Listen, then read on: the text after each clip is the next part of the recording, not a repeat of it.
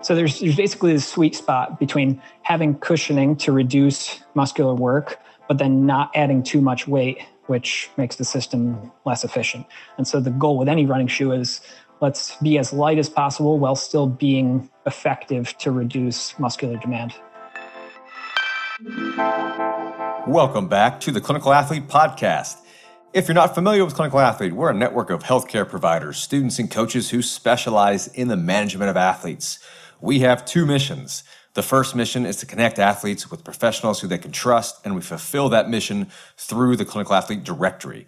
You can find your nearest clinical athlete provider or certified clinical athlete barbell coach at clinicalathlete.com.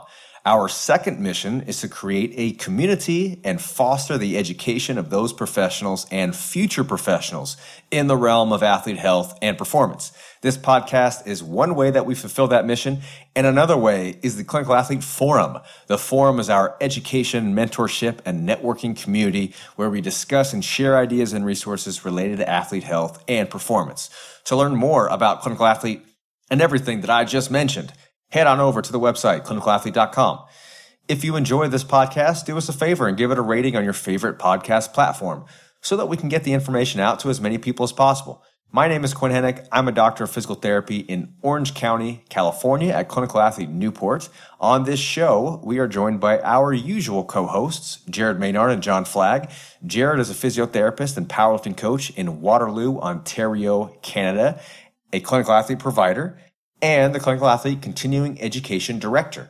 John is a certified athletic trainer and powerlifting, weightlifting, and strongman coach in Maryland, a clinical athlete provider himself and lead instructor of the Clinical Athlete Powerlifting Certification. And we are joined by an awesome guest, Jason Torrey, who is also a clinical athlete provider and a physical therapist and running coach based out of Rochester, New York. I guess it depends on the country that you live in. Jason is going to school us on all things footwear and the running athlete. This is part one of a two-part brain gain experience with Jason. We hope you enjoy.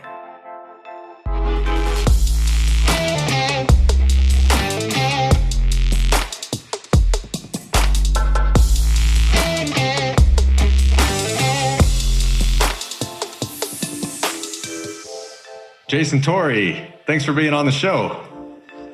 Yeah, thank you very much for having me. We're really excited. So the topic is going to be footwear and the running athlete. And first of all, Jason is a clinical athlete provider, super sharp guy. I've met him a couple times in person, and he recently did one of our casual chats that we have. I'm going to give a plug to the Sports Performance Special Interest Group of the Sports Academy of the American Physical Therapy Association. So we're about 4 layers deep there. So if you're a physical therapist or a student PT and you're an APTA member, join the Sports Academy and then join the Sports Performance SIG. And we do these casual chats. It's basically just kind of a round table. And we did that a few weeks ago, and Jason spoke on this exact topic, and it was awesome. And I learned a ton. And I thought, wow, it would be really cool to have him on the podcast to talk about footwear and the running athlete, because I'm pretty sure that Jason has forgotten what John, Jared, and I have ever forgotten or known combined. So we're here to learn. Jason's here to teach, and I think we'll all get a lot out of it. But first, Jason, can you give a little bit of background about where you are now professionally, where you're headed, and also what's led you to these current interests with footwear and the running athlete? Sure. So I want to say first, I've been a big fan of the podcast ever since the Derek Miles yelling at cloud days. Oh, yes. So way back there. And I think I am one of the 6 listeners. So unfortunately for this episode, you may have a 17% reduction in audience. Amazing. But, okay. It is what it is. So I'm a physical therapist and running coach, now based out of Rochester, New York. My upstate New York accent can finally flourish where it's originally from-ish. I was practicing in the Ithaca area for the last few years as a physical therapist in outpatient sports orthopedics and as a running coach and strength and conditioning coach. So working a lot with the endurance community there, Ithaca being a small town in central New York. Clinically, my interests are in management of the running athlete, knee, foot, and ankle conditions because I myself am a runner. I've always been a runner. And that just kind of made sense as the thing that helped me combine my work and my hobbies to keep the everyday really enjoyable to me. So from the running shoe standpoint, I also happen to be a running shoe fanatic, I guess is maybe the appropriate term for it. As I've been in the industry before. When I was in college, I sold running shoes. So it was something that I was always just very attached to, and it naturally turned into something that I followed as the research came out too. So really get jazzed up whenever I see footwear research, whether it's performance or injury based, as well as some of the really exciting things in endurance training right now, like strength conditioning for runners, and more on the abstract side of things, the complex systems and running related injuries is also something that I'm really into. So I did recently relocate to Rochester because I'm going to be University of Rochester Medical Center's sports resident in 2021. So doing a little bit more outside of just the specific endurance population there, but they do have a pretty great running clinic. So I'm going to be really happy to work with some specialists there and really hone my craft. So that's where I'm at now. That's awesome. So don't they call people who are just really into sneakers like sneakerheads? Something like that? Yeah, it's basically if you're a gearhead, but the only gear in your sport is a sneaker, then you become a sneakerhead, I guess. It's the only equipment you need for running. So is there a spinoff to a running shoe to the term? I mean, at this point, it's probably like a Vaporfly head or something. Vaporhead, I like that. So that's great. I didn't know that you sold running shoes, which is interesting to me. And I'm curious, maybe later in the conversation, we can talk about when you were doing that. Has anything changed? Like if you were like placed into the running shoe store again, and all of a sudden you're selling shoes again, like how would it change? How would your pitch change? But maybe that's something we can talk about after we've laid the groundwork on some of this stuff. So let's just dig right in, because there are probably at least 3 of our 5 listeners now, or maybe 2, I'd say 2, maximum of 2, who understand the anatomy of a running shoe. And when we get into start talking about performance and injury risk and these types of things, and we start throwing around terms that are in reference to shoes, we'll have to backtrack and talk about that stuff anyway. So could you give us kind of an overview or lay some groundwork in regards to anatomy of shoe, and then different terminology that we'll use to talk about how it relates to performance?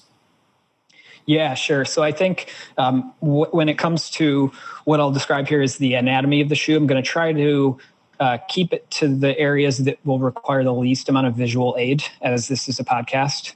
And then if there's anything that I think maybe the listeners will want to see some visual aids for, we'll throw that in the show notes or give them some extra resources, stuff like that.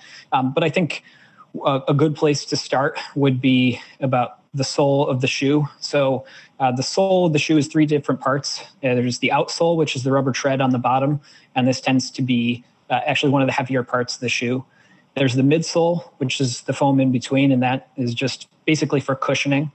And then the insole, which is the actual part of the shoe that contacts the foot. And sometimes this has a removable sock liner. So all 3 of those components make up what we call the stack height. And that's a common term or a common number that you'll see listed near a shoe. So the stack height is just the total distance between the ground and where the bottom of your foot is. And we measure that right in the center of the heel, both from the side and in the frontal plane. So sagittally and in the frontal plane, you take the very center of the heel, and that's the height. Usually you use a dial caliber to figure that out. You can use other forms of measurement, but it's not as accurate unless you actually have something inside the shoe to do it. And we'll come back to that later when we talk about actually measuring shoes.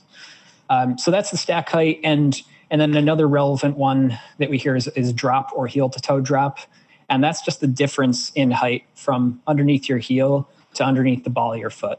So there's traditionally a standard running shoe has about a 12 millimeter drop. So if you've got 30 millimeters of stack height underneath your heel, and you have a 12 millimeter drop, then underneath your forefoot, you've got 18 millimeters of foam. So that's probably the relevant anatomy or the terms that we'll get into just from the part of the shoe that interfaces with the ground. There's definitely plenty more aspects of shoes, the upper part of the shoe that could get talked about for long periods of time. But for the purposes of this talk, I think that's the most relevant. Now, the properties of the shoe, that's where we get into some of the variations on the anatomy of the running shoe. So I'd say there's 4 major properties that we look at in all running shoes, independent of the actual style of shoe. First, you're looking at mass. So how heavy is the shoe? And this is going to be important when it comes to running performance. So we'll talk about how the weight of the shoe influences running performance when we get to that in a little bit. You have the cushioning aspects of the shoe, and the majority of the cushioning is just going to be coming from that midsole, right in the middle of the stack height.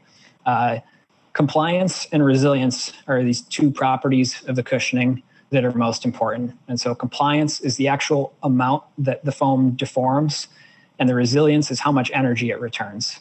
So typically out in the wild, when we have a very compliant surface, we have a very low resilience that's associated with it. So a lot of energy is lost with something that's very compliant. As technology has improved with different types of footwear foams, we're now seeing very compliant foams that have a lot more resilience.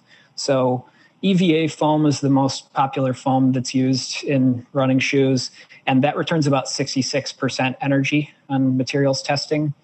Newer foams like the Pebax foam of the Nike Vaporfly or these new super marathon shoes, they're returning about 87% energy. So that's pretty significant and is thought to be one of the main reasons why those shoes are resulting in such running performance improvements. Go ahead. So to parse a couple things out, just for my simple mind, when we go back to stack height and heel to toe drop, let's say you had a certain stack height at the heel, 30, whatever it is, 30 centimeters. If you had a 0% heel to toe drop, that would just be the same stack height all the way from heel to toe. Yeah, so you typically see that as called a zero drop shoe. And oftentimes zero drop shoes will also have low stack heights as that's common with a minimalist shoe. But now there are also shoes that are more maximalist that have large stack heights, but also just happen to be zero drop. So most Hoka shoes, they have a really huge stack height, but there is minimal to very little heel to toe drop. And with those shoes in particular that have a big stack height and little to no heel to toe drop, would those shoes tend to be more compliant because they have more of cushion, or not necessarily? So if you're asking the compliance of a zero heel toe drop versus maybe a 12 millimeter heel toe drop of the same stack height, there's not going to be much of a difference in terms of compliance. So the compliance is really going to be more about the material used for the foam. Okay. Go ahead, Jared. So with that, and again, also simple mind, non-runner over here, but if a runner's looking at a shoe and they're looking at those numbers for compliance and resilience, what real quote unquote effect would they expect for those properties to have on their running? Because you mentioned the higher resilience leading to some pretty impressive performances with the Vaporfly. So what would they experience if they started to use those sorts of shoes? So it's thought that the main reason why a shoe like the Vaporfly produces such performance improvements is because of the amount of energy returned, but also because the relationship that foam has with a carbon fiber plate that's put inside of it. So it's actually right now it hasn't been teased out whether resilience as its own isolated variable impacts those things, because it's almost impossible to isolate resilience. You would basically need to design a study where you had multiple different resiliencies of a foam that had the exact same compliance in order to isolate that one variable. That, to my knowledge, has not been done. Well, because if you were just running on a steel plate, then there would be no compliance and no resilience because there's nothing relevant or nothing relative to compare it against, or would that be complete resilience, no compliance? Usually it would be higher resilience. So Right. the more stiff the surface is, the higher the resilience is, or the less stiff or more compliant the surface is, the lower resilience there is. But then the actual property of the material determines a lot of the resilience too. What's the benefit of compliance? Is that just mitigating the ground reaction force that's going back into the system? Yeah, so it's thought that because as we run on a very compliant surface, our limb stiffness increases. And so if our limb stiffness is increasing, it's going to decrease the metabolic cost of locomotion. So that is one explanation for why a very compliant surface might result in a decrease in the cost of running or walking, where you're also, though, not losing energy to very low resilience if you're getting a lot of that energy back. Right. So we're getting into limb stiffness already. Yeah. Okay. And it's also getting into like the super shoe that we'll probably talk at the very, very end. But okay, no, this was good. Was there anything? Was there more for the classifications? Yeah. So I just wanted in properties. Just wanted to briefly talk about the third of these four properties: longitudinal stiffness, which is basically if you pick up a shoe and you tried to just fold it in half hamburger-wise from heel to toe, a very stiff shoe is thought to provide a mechanical advantage, but that in isolation has also not been entirely teased out. And then the fourth property that seems to be important is comfort. And this is surprisingly a pretty recent development. In 2015, researcher Benno Nigg came out with this comfort filter paradigm theory, which was essentially that comfort is subjective. Runners are going to be picking different shoes that they feel like are most comfortable to them, and that selection is going to lead them to just go down their preferred movement path. But unfortunately, that has not really been rigorously tested. Still more of a theory. There's conflicting evidence that wearing a comfortable running shoe improves running economy. And in terms of actually assessing what does comfort mean, that is been a pretty recent development too. So Bishop earlier this year, Bishop et al. Came out with the RunCat comfort assessment tool, which was a way to try to objectively put a composite number on what is running shoe comfort by using four main categories: heel cushioning, forefoot cushioning, shoe stability, and forefoot flexibility. And so there's now a way to basically get a composite score of the subjective nature of how comfortable is this running shoe. But that's a very recent development, and there hasn't been much more other than a reliability study on it so far. But none of those determinants were subjective ratings? So they were all subjective. So it's a subjective rating of how cushioned was the heel, how cushioned was the forefoot, did it provide adequate stability, et cetera. Got it. That's interesting. Okay. That's a pretty good overview. Yeah. So those are the main properties, I'd say, of the anatomy of the running shoe and the important factors that we'll be re-referencing later on. So then going to what Jared was saying, essentially trying to put these things together in regards to what do the shoes do for us from a performance perspective, or why do we care beyond, I like that one because it's red, or like that one looks real slick. I like those. Yeah. So, right.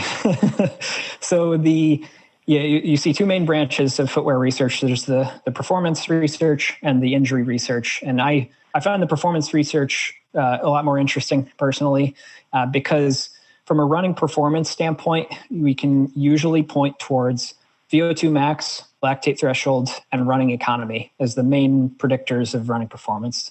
And so where running economy is our energetic cost of running.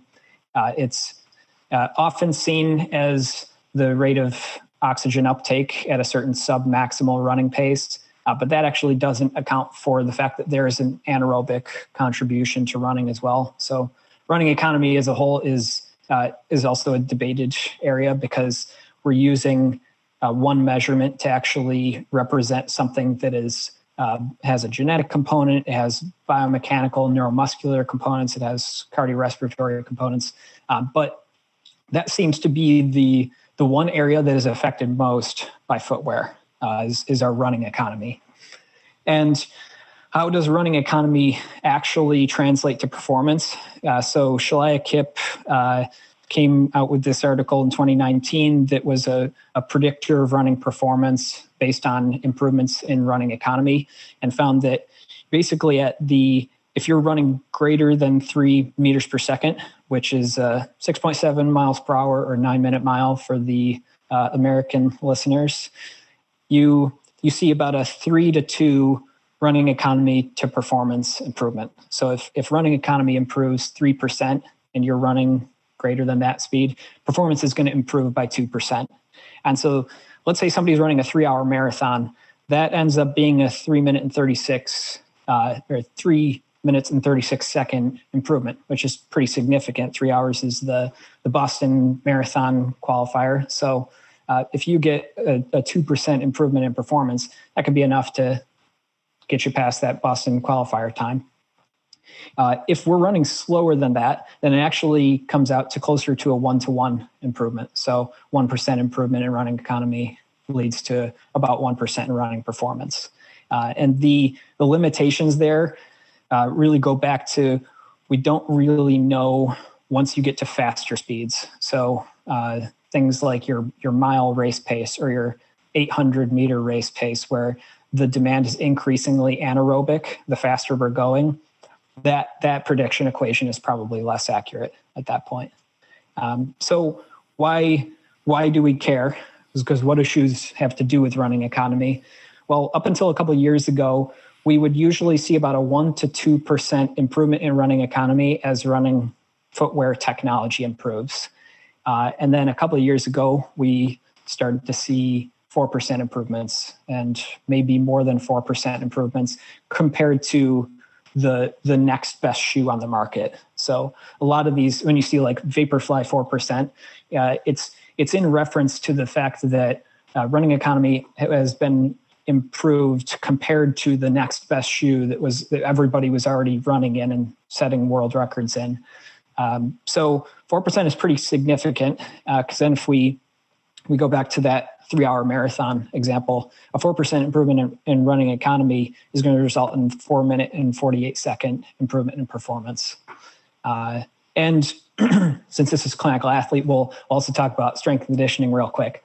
So in 2018, Rich Bladegrove's systematic review on strength and conditioning for runners showed that running economy improves anywhere between 2 and 8%, depending on the strength and conditioning program, depending on frequency, depending on duration. But in that systematic review, you could say anywhere between 2 and 8% improvements in running economy. So that actually looks a lot like just putting on a really high-tech pair of shoes at this point. Let's say it was a false dichotomy and we offered runner the shiny new shoe or the strength and conditioning program. I think we know what's going to get picked there. So, Yep. Hey guys, Quinn Hennick here. Consider this a little brain break from Jason Torrey dropping knowledge bombs on us about footwear for the running athlete. Don't forget to be on the lookout for upcoming Clinical Athlete Journal Clubs. They're free for anyone to attend and a great opportunity to practice your research reading brain gains. Follow us on the Clinical Athlete social medias and head over to the website, clinicalathlete.com, and become a free community member as well. And you'll get all up to date on what we're doing in the realms of athlete health and performance. And now, back to the show. Running economy, for maybe in a lot of people's minds, they would think biomechanics, they would think efficiency, but that's not really what we're talking about here. We're talking about things that can just basically make the system more efficient And how does shoes specifically? How does the shoe play a part in that? Right. So you could actually make the case that it's improving biomechanical efficiency, which then is decreasing the cost of locomotion. Most of the time, mass for footwear weight seems to be one of the bigger predictors. So you often see take 100 grams out of a running shoe and you improve running economy by 1% stat. And that's actually been reproduced in a number of studies, and it hovers around 1% basically on average if you remove 100 grams from a shoe. So really the goal is to make the shoe as light as possible, but there's a caveat, because if you just take the shoe away and you have nothing on your foot, you actually see worse running economy. And that was, there was a study, Tung et al. In 2014, where they built a padded treadmill so that they could compare running in shoes on a regular treadmill compared to taking away the weight of the shoe and just running on a treadmill that had this extra foam on it, so that they could control for mass on the foot. And it basically confirmed that if you were running barefoot on a regular treadmill compared to running in a very minimalist shoe on a regular treadmill, cost of energy was about the same, because what got canceled out was the weight of the shoe in the shod condition and the increased demand on muscles when you're running unshod. So barefoot running, you have to expend more energy because muscles have to do more work to match the ground reaction force. So there's basically this sweet spot between having cushioning to reduce muscular work, but then not adding too much weight, which makes the system less efficient. And so the goal with any running shoe is, let's be as light as possible while still being effective to reduce muscular demand. Do the characteristics of the shoe, like stack height and heel to toe drop, affect those determinants at all? Because a light shoe could just be a light shoe regardless of the drop or the heel stack, and cushioning perhaps as well, if we're just talking about compliance and the resilience qualities of it. But where do the stack height and the heel to toe drop play a part in that? Yeah, so that also goes back to the material being used, because you see, let's say you compared EVA foam to a Pebax foam, where Pebax is the foam that's being used for the Vaporfly. The Pebax is much lighter at the same amount of stack. So you could add a foam that has a massive stack height, but if it has very, very low density, it's not going to contribute too much extra mass to the shoe, which is also why it's thought that these super marathon shoes are very effective, is because they're very light and they can also have a lot of cushioning too, which previously was not possible. So it's created this footwear technological arms race to basically get as light as possible, but still provide the cushion necessary. But to directly answer your question, it's going to be more about what type of foam, because that plays a much bigger role. And almost going back to the outsole too, the rubber tread on the bottom of the shoe, that can contribute a lot of weight to a shoe. So something like a racing flat doesn't have a whole lot of that extra rubber tread, which means the shoe isn't going to last that many miles because it's less durable on the outside, but for the purpose of being able to go fast.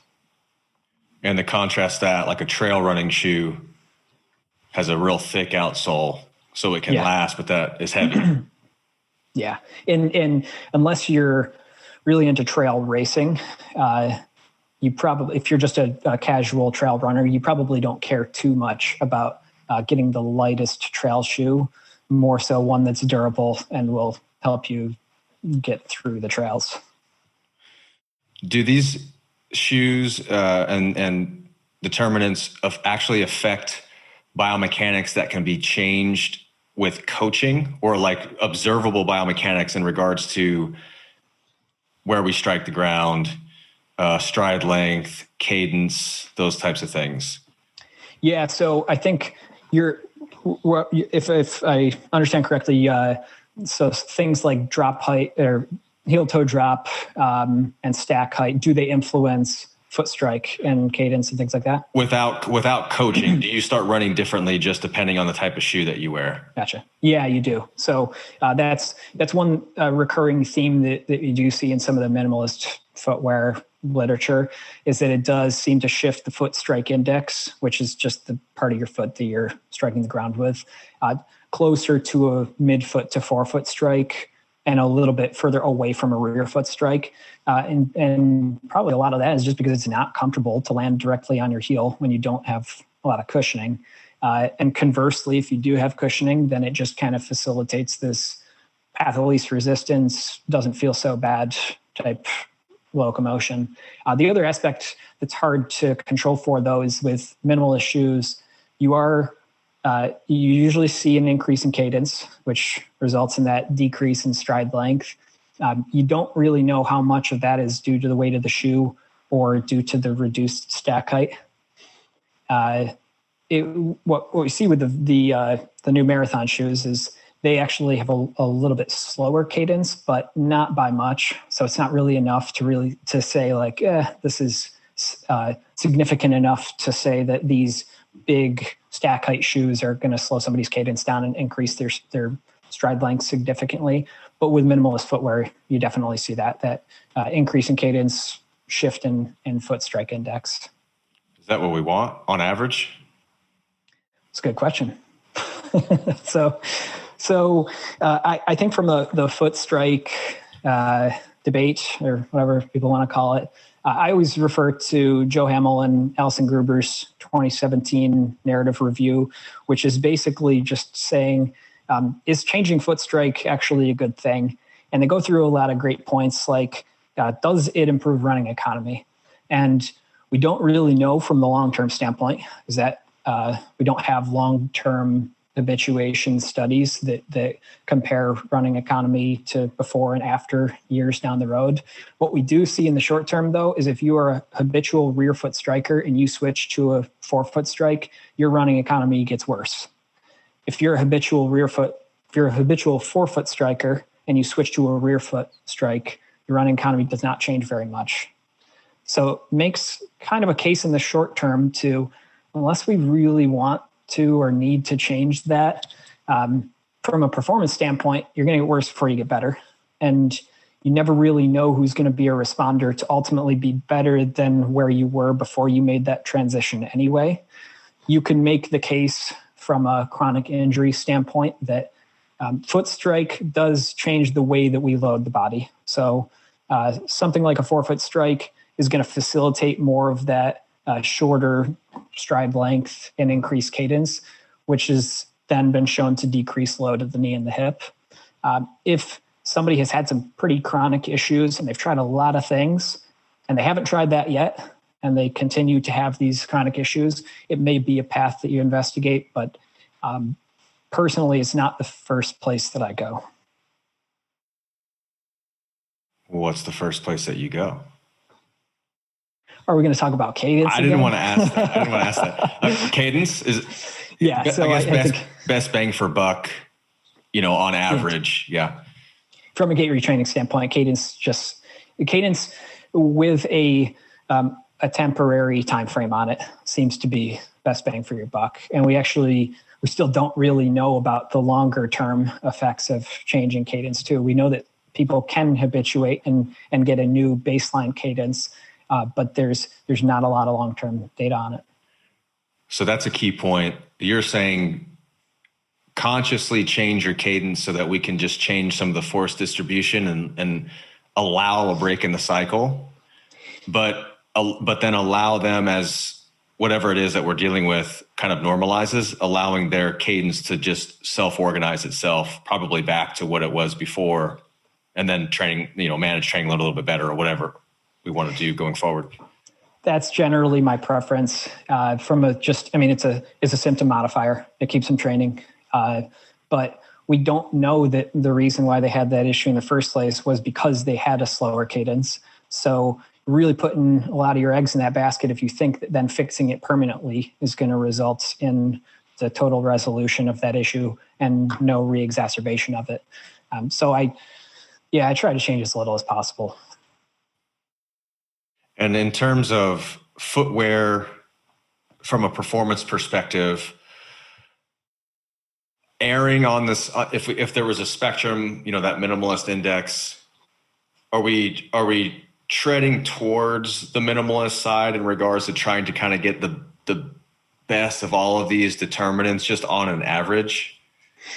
Yeah, so we were until this new wave of footwear came out. Because once a material came out onto the market that allowed you to be really, really light and very cushioned, that is not a minimalist shoe. So these carbon fiber plate marathon racing shoes are not minimalist. They're somewhere, and we'll talk about the specifics of the minimalist index a little bit later, but they sit somewhere at about 40-ish on a scale of 0 to 100, where 100 is your Vibram 5 fingers and 0 is like your chunkiest blocker of a shoe that exists.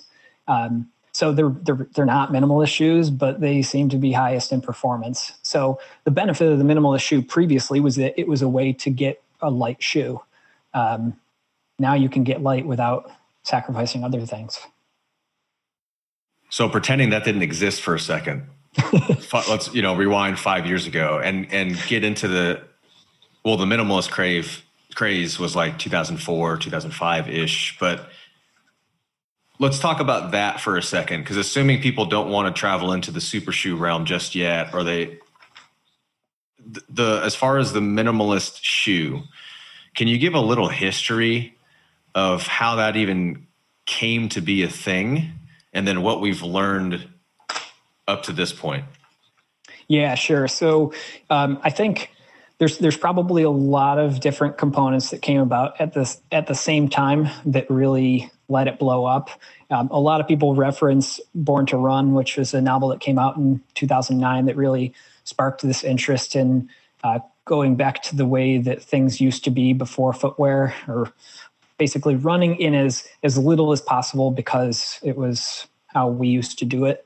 Vibram 5 fingers came out somewhere in the mid-2000s, like 2005 or so, and that also kind of helped to facilitate the appeal to nature.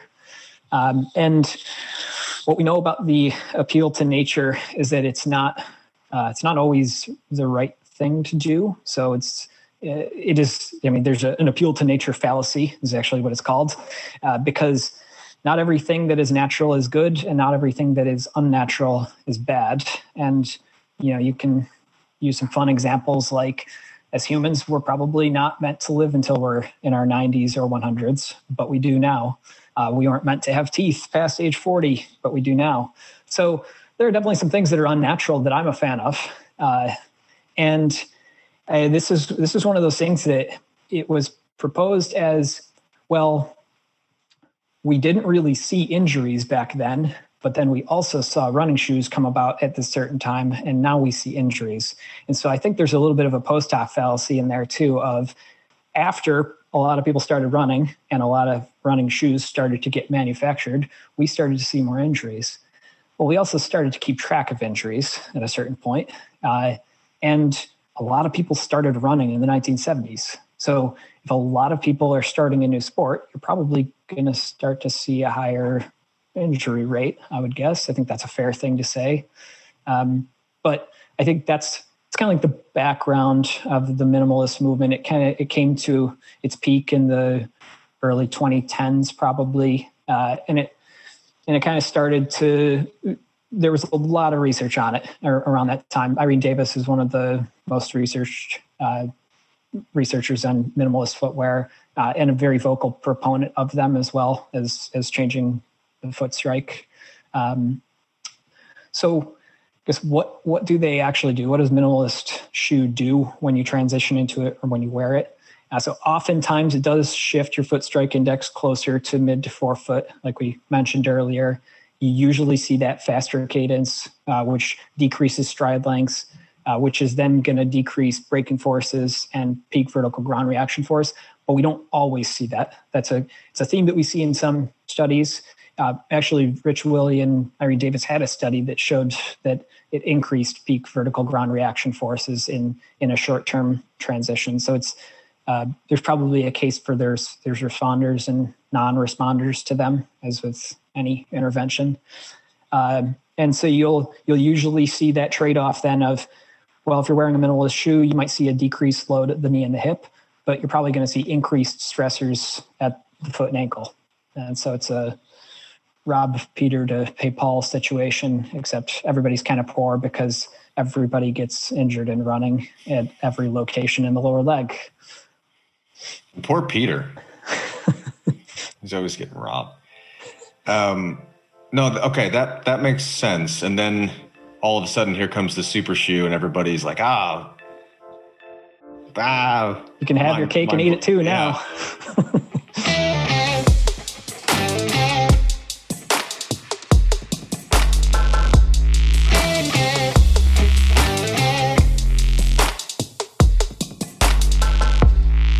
We'd like to thank Jason Torrey for being on the show. You can check out the show notes for a link to the minimalist index that Jason referenced during the show, as well as contact info for him and the Clinical Athlete crew. Speaking of, thank you to my homies, Jared Maynard and John Flagg, for steering this ship alongside me.